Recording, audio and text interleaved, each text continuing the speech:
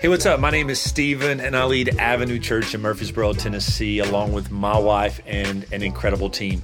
We really have a desire to see people experience God's unconditional love, find their true identity in Christ, and live out their purpose. And we would love to connect with you. You can find us on all social media platforms simply by searching Our Avenue Church. You can also check us out online by going to ouravenuechurch.com. We really pray that something in this message inspires and equips you to experience the way of life you were created to live in Christ. Enjoy.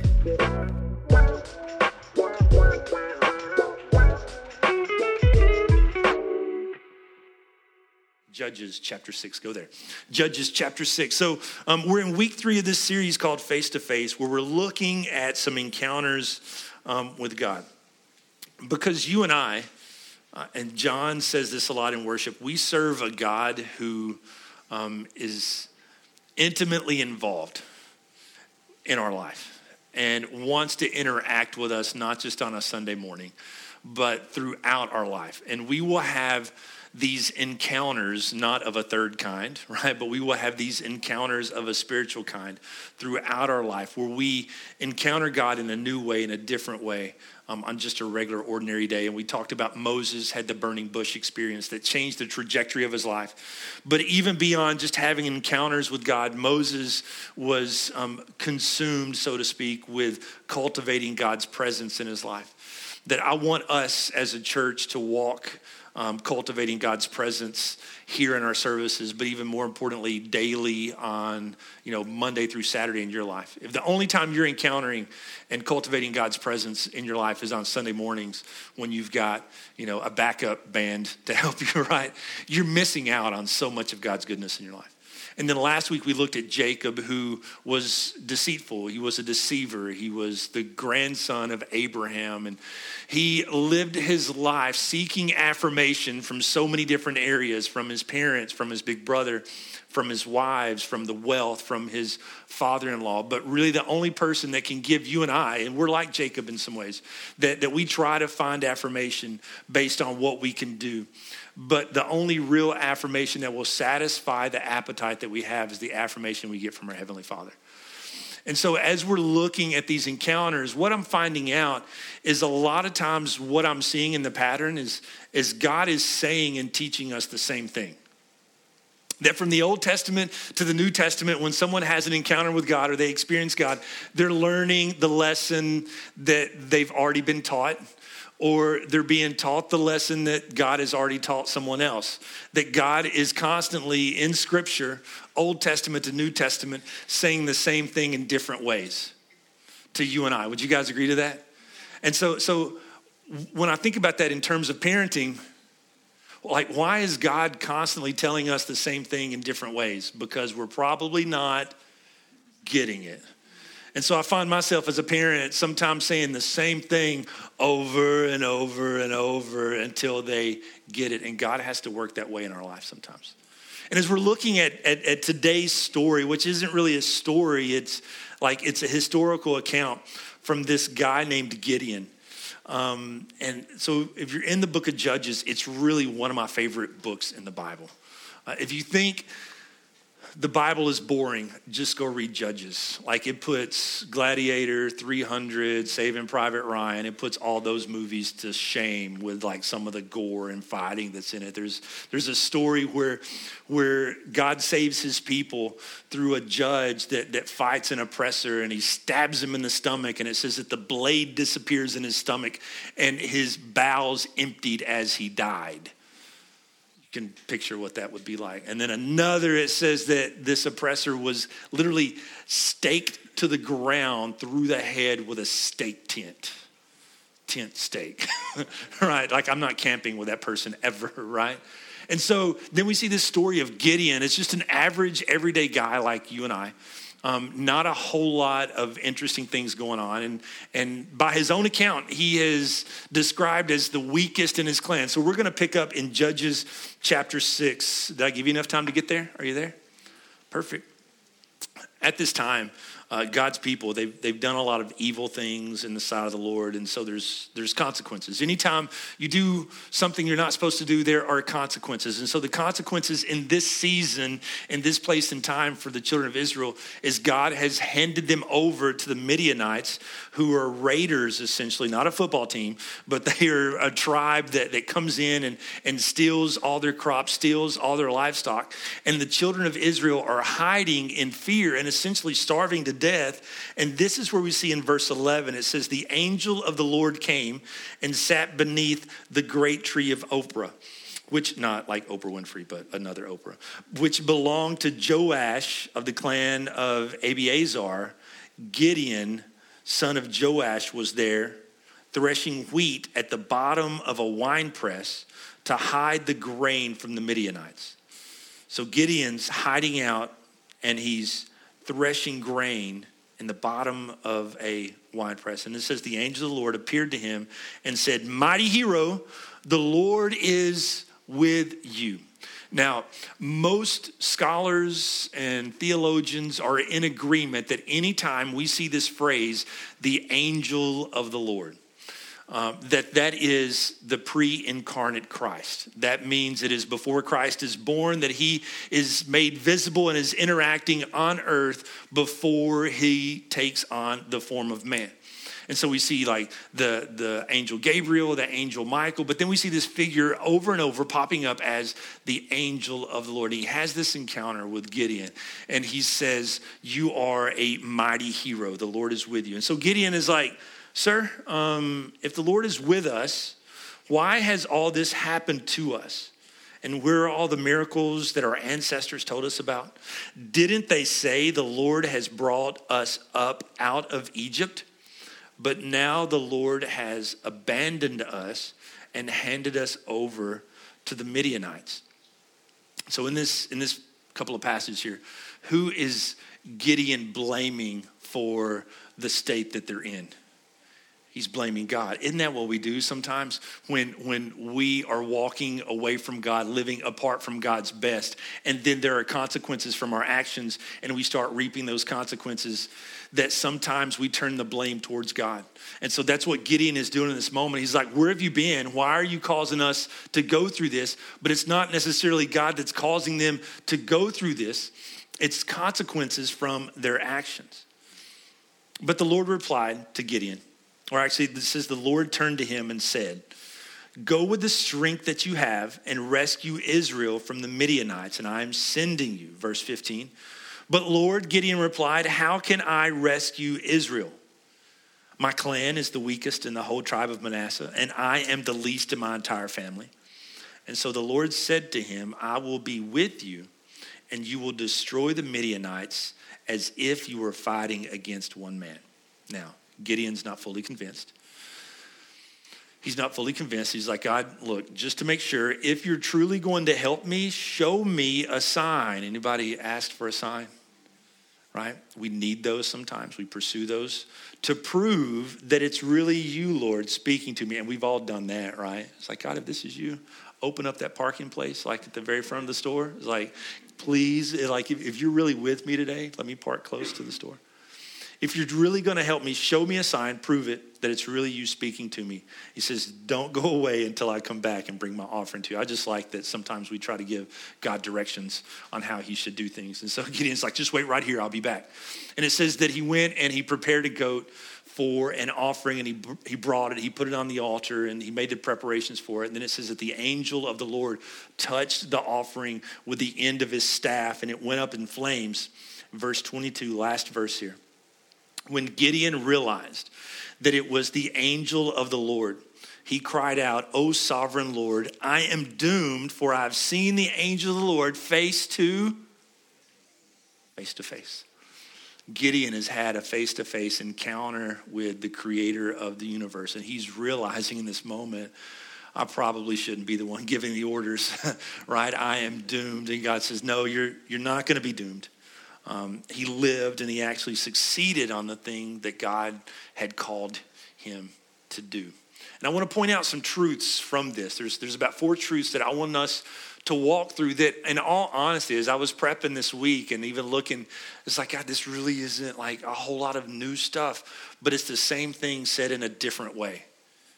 And sometimes we hear the same thing over and over and over until we've heard it said just a little bit differently, and then it clicks. Anybody? And it's like, I've been telling you this. God's like, I've been telling you this the whole time. It's like, I know, but I finally heard it. And there's 4 things I want to point out. And the first one is this. When we look at the story of Gideon and how God calls Gideon, that I want you and I to understand that God sees the you that he can use. I know that rhymes. That's what pastors do. We make stuff rhyme so you can remember it. God sees the you that he can use. Because who we see is the person looking back in the mirror at us when we're brushing our teeth in the morning and our hair is everywhere, or mine used to be everywhere. Now it's just here, right? But we see our insecurities. We see our flaws. We see our past. We see our mess ups. But God looks at you and I, and he sees the potential. And there's times, I'm probably sure, even in my life, where there's some disappointment there because we're not living out that potential, and he's calling us to greater things. But God calls Gideon this. He says that you are a mighty hero. And even some translations say that God calls him a mighty man of valor. Now think about what's taking place here.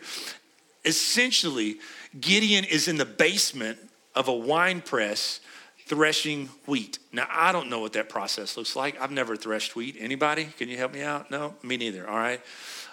To make grain, to make bread, I go to Kroger, get bread, and make myself a sandwich. But he's in this whole process, threshing grain in a basement. This process normally takes place out in the open, because when you're threshing grain, there's this chaff that is with it that when it breaks away, it blows away in the wind, and all that you have left is the grain.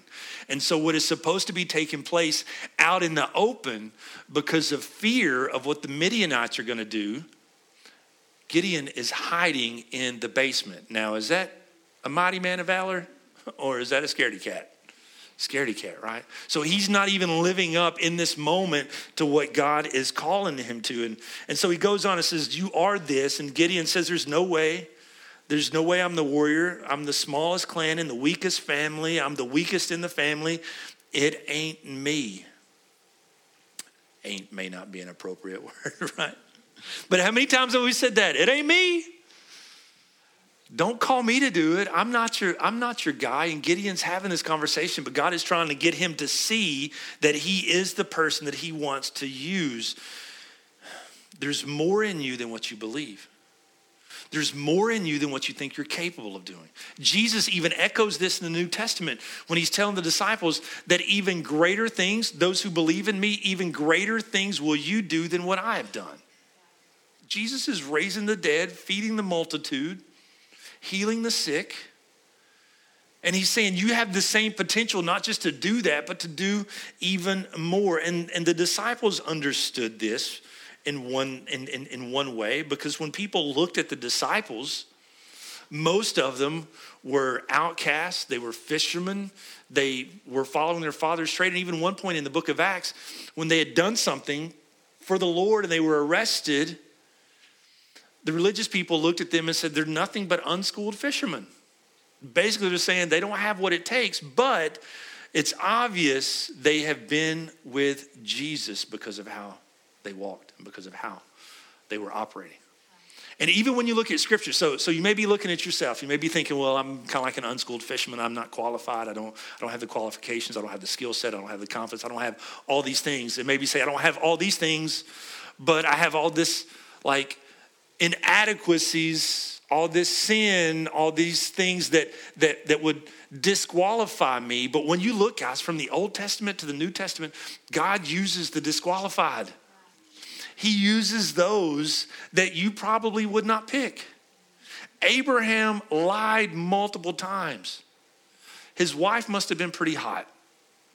She must have been pretty hot, because when they got to Egypt, he said, this is my sister. Please don't kill me. Basically, because if people would have thought his wife was his wife, they would have killed him and taken his wife. But he said, he didn't do that just once. He did it twice. And then his son lied about it. And then his grandson was a deceiver. There was some generational things. Abraham was a liar. Moses was a murderer and had a speech impediment. David was an adulterer and murdered. Just reminded me, I saw that clip of Richard Pryor in my head. Anybody ever seen that? It's like, what were you in prison for? Murder. Guys, what goes on in my head is just crazy. Sometimes I'm trying to preach a sermon and Richard Pryor's talking to me, right? But God uses people like that. Peter had an incredible temper. Paul was persecuting the church and then became a church planter. So there is absolutely nothing that is in your past that can prevent you from being used by God, because when he sees you, he doesn't see you. He sees the you that he can use. But we have to look in God's word. He sees, and I found this quote. It's Ralph Waldo Emerson, for all of you literary fans out there. It says, treat a man as he is, and he will remain as he is. Treat a man as he could be, and he will become what he should be. That's how God works with us. He treats us with what we're capable of doing, what we could be. And as we follow him in obedience, we become what we should be.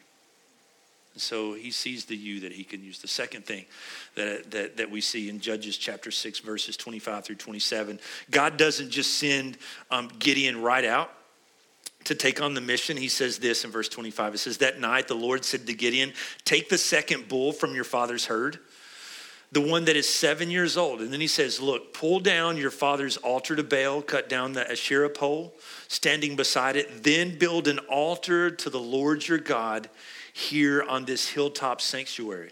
He says, lay the stones carefully. Sacrifice the bull as a burnt offering, using as fuel the wood of the poles that you cut down. Verse 27, so Gideon took 10 of his servants and did just as the Lord has commanded. Sometimes the first assignment that God gives us, and the first assignment that God gave Gideon, was not to go out and destroy the enemy, but to go home and rebuild the altars to God. And so for you and I, we have to understand that personal faithfulness precedes public ministry. That before we can go out and change the world, we got to go back home sometimes and clean up our house. We got to get things order in our home, in our life. And for Gideon, this is kind of a scary feat, because he didn't just say, go home and clean up your house, but he said, pull down your father's altar. You don't want to mess with dad stuff, right? Like dad stuff growing up was like off limits. I couldn't touch his tools unless he told me to hand him something, right? And I felt like that's all I do now when I work with people who are good with tools. That I don't get to use them, I just get to hand them, right? But you got to think, this isn't just like Gideon's dad's tools. This is Gideon's dad's place of worship. This is the altar that his dad has built to a false god, and Gideon is saying, go tear it down. And sometimes before we can go on the mission that God calls us to, we have to go back to a place of personal faithfulness. And so let me ask you this.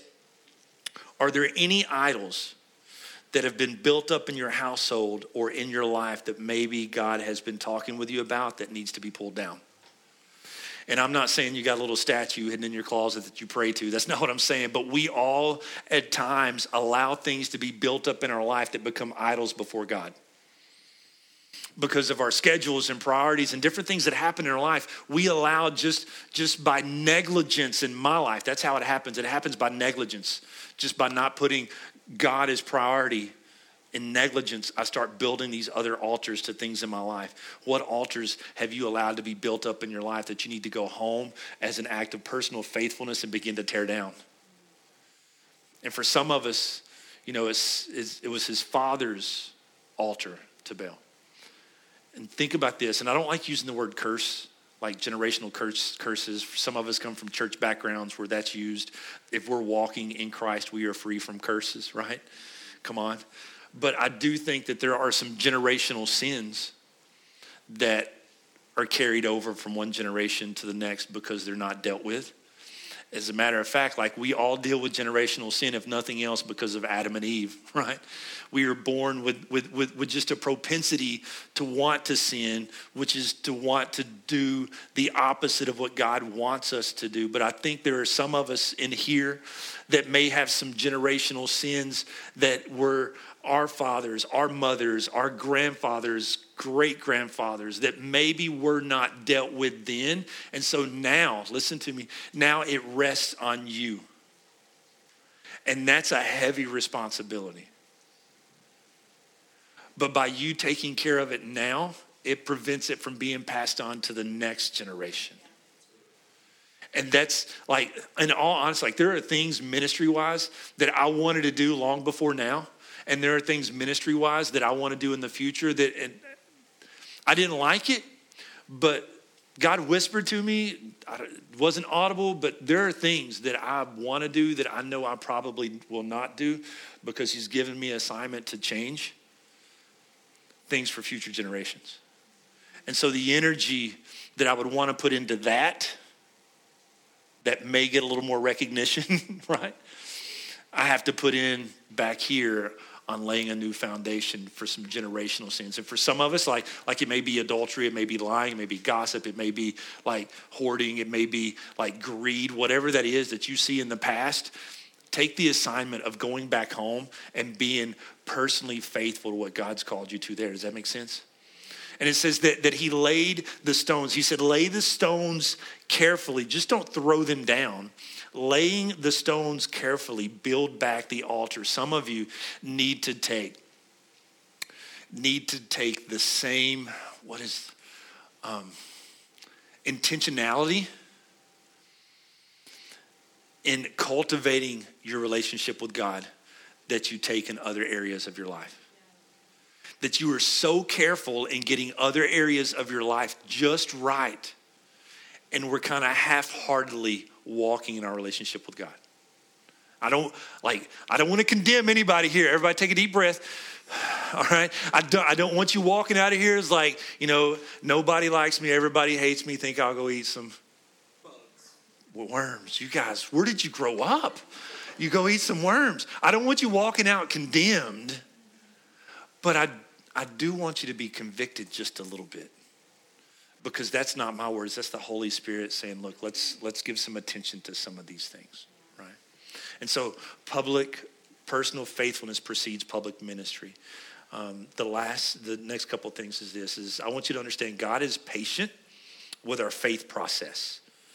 God is patient with our faith process. And I'm not going to read the whole thing, but in chapter 6, verses 33 through 40, we see Gideon coming back to God. So Gideon has already asked God once, Lord, if you're really talking to me, then prove it. And then it gets time to go to battle, and Gideon comes back to God and says, listen, if you're really going to help me be victorious, then let me ask you a question. Can you prove it? He says, if you're really going to use me to defeat the army, prove it. And so he puts this fleece on the ground of the threshing floor. And the first night he says, look, if you're really going to use me, then I'm going to put this fleece here. I'm going to put this blanket here. And when I wake up in the morning, I want the fleece to be wet and I want the ground around it to be dry from the dew. If you guys ever went camping and there's dew on the ground, it's everywhere. It is no respecter of item. It's no respecter of person. Like you wake up in the tent, even though you're in the tent and you're just like moist. I can't stand it. But Gideon is like, look, let the fleece be wet and the floor to be dry. And so he wakes up and guess what? The fleece is wet. The floor is dry. He's asked for a sign and God gave him a sign, but that sign wasn't good enough. He says, listen, God, can I ask one more favor? How about tonight when I go to bed, when I wake up, how about let the fleece be dry and the floor be wet? And he wakes up the next morning and guess what he finds? What he asked for. Now, this terminology in the church world is called putting out a fleece. Has anybody ever heard that? It's kind of a church term. It's like, I'm going to put out a fleece for this to get direction for God. Can I just let you know, God is okay with the faith process? Okay. Some of you may not have the freedom to feel that. Let me give you permission to know that it's okay to question God in some areas. Now, obviously, when it comes to things of a sin nature, that it's black and white. There are things that we are obedient when it comes to the things of God. There are things that we must do and things that we shouldn't do. But then there are things that he kind of gives us freedom to walk in. Are you okay? It's like, really? I have freedom? Listen, the scripture says that it's okay. Like Paul is talking about grace and how we're covered by grace. He says it's okay that I sin more, that grace may abound more. That's not what I'm saying, right? What I'm saying is that it's okay to question God and like, am I really supposed to go in this direction? Gideon is saying, are you really, really going to use me? Because what that means is you're in conversation with God. And you're drawing closer to him to seek the answer instead of going to everyone else. And there will come a day, guys, I promise, where I'm no longer telling church planner stories, but you're going to get a church planning story. When my pastor prayed for us to have our testimony updated, I didn't realize how traumatic that was going to be and everything that we would go through. And about a month before we were to move here, I was having just a spaz moment. Anybody ever have a spaz moment? I was like, God, did I hear you right? Like, I'm just like Gideon. Like, did I hear you right? Are you sure? Like, it's you and not me? Is this something that you're just wanting? Like, are you wanting me to do this? Or in my fear and insecurity, this is something that I'm trying to make happen? And so I had this freak out moment, and I was praying in the auditorium, and I'm just moving around, and because I was kind of scurrying. When I'm nervous and anxious, I walk a lot. And I pace a lot. I'm one of those guys, when I get a phone call and it's an uncomfortable phone call, I'm in the yard. And I'm walking, hoping my neighbors don't hear me. And so I'm in the sanctuary and I'm just pacing. I'm talking to God. I was like, look, I need to know, like, this is you and this is not me. I need you to give me a sign and just let me know that I'm following you in the direction that I'm supposed to go. I did not get an answer right there. But as I'm going back to my office, my phone dings. And Jennifer, my wife, sends me a devotion that one of her co-workers had sent her. I don't remember the devotion, but I do remember the scripture very plainly. John 10:27, it says, the sheep know my voice. I know them and they follow me. I'm like, so are you saying I'm following you? Okay, I'm good then. And so God shows up when we give him opportunities to show up. And so he is okay with our faith process. However, listen to me on this. Once you have your sign and you know that you know that you know, then you have a responsibility to walk and step in obedience. Because if you don't do that, then James, the brother of Jesus, says, he who knows what is right and doesn't do it, that is sin. And so there's that big gray area that Christ puts very quickly in a black and white area. If you know you're supposed to do it and you don't do it, that is sin. But he's okay with us getting to that process. And then the last thing is this that we see.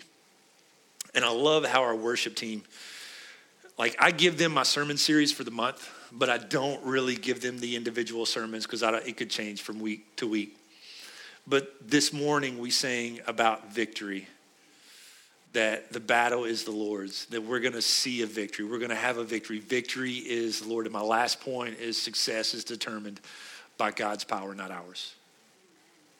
Victory, if you want to change out those words, victory is determined by God's power, not ours. And so it comes time for Gideon to go into battle. The battle day comes. This is in Judges chapter 7, if you want to read it. Battle day comes in Judges chapter 7. Gideon's got his army together. The Midianites have their army together. The Midianites mustered together an incredible 150,000 soldiers. Gideon gets his army together. He's got an incredible 32,000 soldiers. The odds aren't looking really good. Like, that's, 5 times. The Midianites have 5 times more than what the children of Israel have. And this is God's statement. He says, you have too many warriors. If I let you fight and win, you will brag that it was by your own strength. 32,000 versus 135,000? Like, that's too many? There's no way that's too many. You can't have too many in battle, right? You know what you can't have too many of? Shopkins. Like 5 Shopkins is too many Shopkins, okay? 32 soldiers is not too many soldiers. And God's like, that's too many. Because if you win, then it's going to be by your own strength. So there's a couple of rounds of elimination. And most of us have read this story so many times that we kind of glaze over it. Whittles it down to about 10,000. It's like, surely, like, this is the number. And God is still like, nope, it's still too many. Let me whittle it down a little bit more. 400 soldiers is what Gideon was left with. No, sorry, 300 soldiers. 300 soldiers is what Gideon was left with. 300. Now, that's not any relation to the movie 300, okay? Totally different story. But 300 versus 135,000 people. And we read this, and for those of us who have grown up in church, we get used to it. But think about the statistics on this. This is one Israelite soldier for every 450 Midianite soldier. 300 against 135,000. Just like some of you may have been a part of a church that was about 300 people, okay? We'll be there one day, almost there. When we moved to Murfreesboro, it was about 137,000. So that would be your church of 300, to give you a mental picture, the church you've been a part of or visited that was 300 people going to battle with the rest of Murfreesboro. How's that going to turn out for you? Right? On our own strength, not very well. Because in all honesty, probably 300 people are not going to show up. There's going to be one crazy guy with Gideon. And he's going to have crazy eyes, like, I'm with you to the end, right? But the other 298, they're not showing up, right? Because they're thinking only on their strength. And God puts together this incredible plan where the 300 stand on top of the valley and the soldiers are in, and there's like vases involved, there's pots involved, and torches and swords, and basically what happens is God creates chaos in the valley. And the 135 soldiers turn on each other. And Gideon has victory that day and didn't do anything in that moment. Because the victory that Gideon had was God's victory. And the victory that you and I have over nothing else, sin, death, hell, and the grave, is God's victory, not ours. And so for you, like, I don't know what your battle is. Like, we were singing it, like, I don't know what your battle is, what you're facing, what you're going through. And I feel like really in this series, I keep saying the same thing, but some of you need to get it and know that the success does not come from your strength, but it comes from God through you.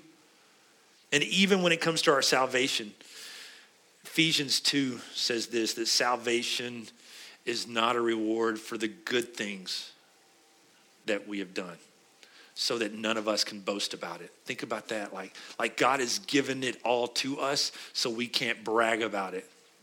And I know we've all been around church folk and denominations that they brag and they hold up their self-righteousness before the rest of us and look down on us. Or maybe we feel inferior because of that. But Paul is very clear that self-righteousness is like rags before the Lord. That the righteousness that you and I have, the salvation that you and I have, we did absolutely nothing for it. And so there's nothing that we can do. But for you, when I look at this encounter, and it's my heart for you to encounter and walk in God's presence, that you would walk in knowing that God sees the you that he can use, not the you that you think you are. But he knows exactly how he's wired you and gifted you. Even all your quirks that drive your spouse or your parents nuts. God's wired you in a specific way to use you. Before we go out and do the great things, we need to go back home and do the important things. We need to do that. And understand that wherever you're at in your journey, as I look across this room, some of you I know, some of you I don't, but some of you have been walking with God for a while. Some of you are taking a couple of steps ahead, a couple of steps back. Some of you, this is all new to you. God's okay with the process of you growing in relationship with him and in faith with him, because it's drawing you closer to him.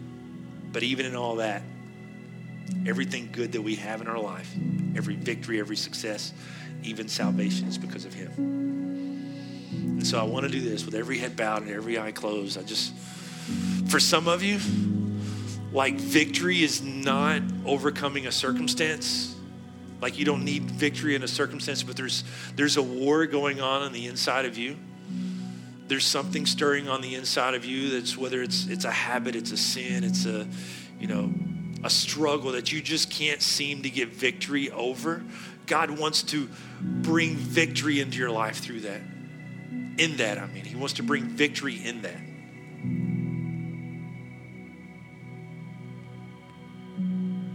And when you look in the mirror, you see disappointment. When he looks at you, he sees someone that he wants as his son or daughter. When you look at your past, you maybe see pain. When he looks at your past, he sees an opportunity to restore you. So if that's you here today and you need a relationship with Jesus, you need to surrender to him, here's what I'm going to ask you to do. We do this, if this is your home church, we will do this every single week because I never want to miss an opportunity. I want to pray for you. If you're here today and you need victory over sin in your life, that only comes through a relationship with Christ. I want to ask you right now just to raise your hand so that I know who I'm praying for. If that's you, just simply lift your hand up and then you can put it right back down with no one looking around because it's not about them. This is totally about you. And then here's what I want you to understand. Those of you who have lifted your hands like it, that doesn't save you. Christ's work on the cross is what saves you. Lifting of your hand or that stirring in your heart is simply acknowledging what he wants to do in your life. And so I want to pray for you.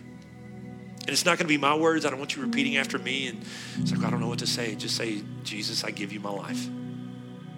It's the simplest thing you can say because in that is surrender. In that is belief. You can't talk to someone you don't believe in. And that is understanding that he gave his life for you. So, Father, I just come to you this morning. I thank you for your word, God. I thank you for your presence. I thank you for what you've done in this place today. Thank you for what you've done in our lives. God, help us to have the spirit of Gideon and even following you when there's doubt. God, staying close to you when we have questions. Being obedient to you even when it seems impossible.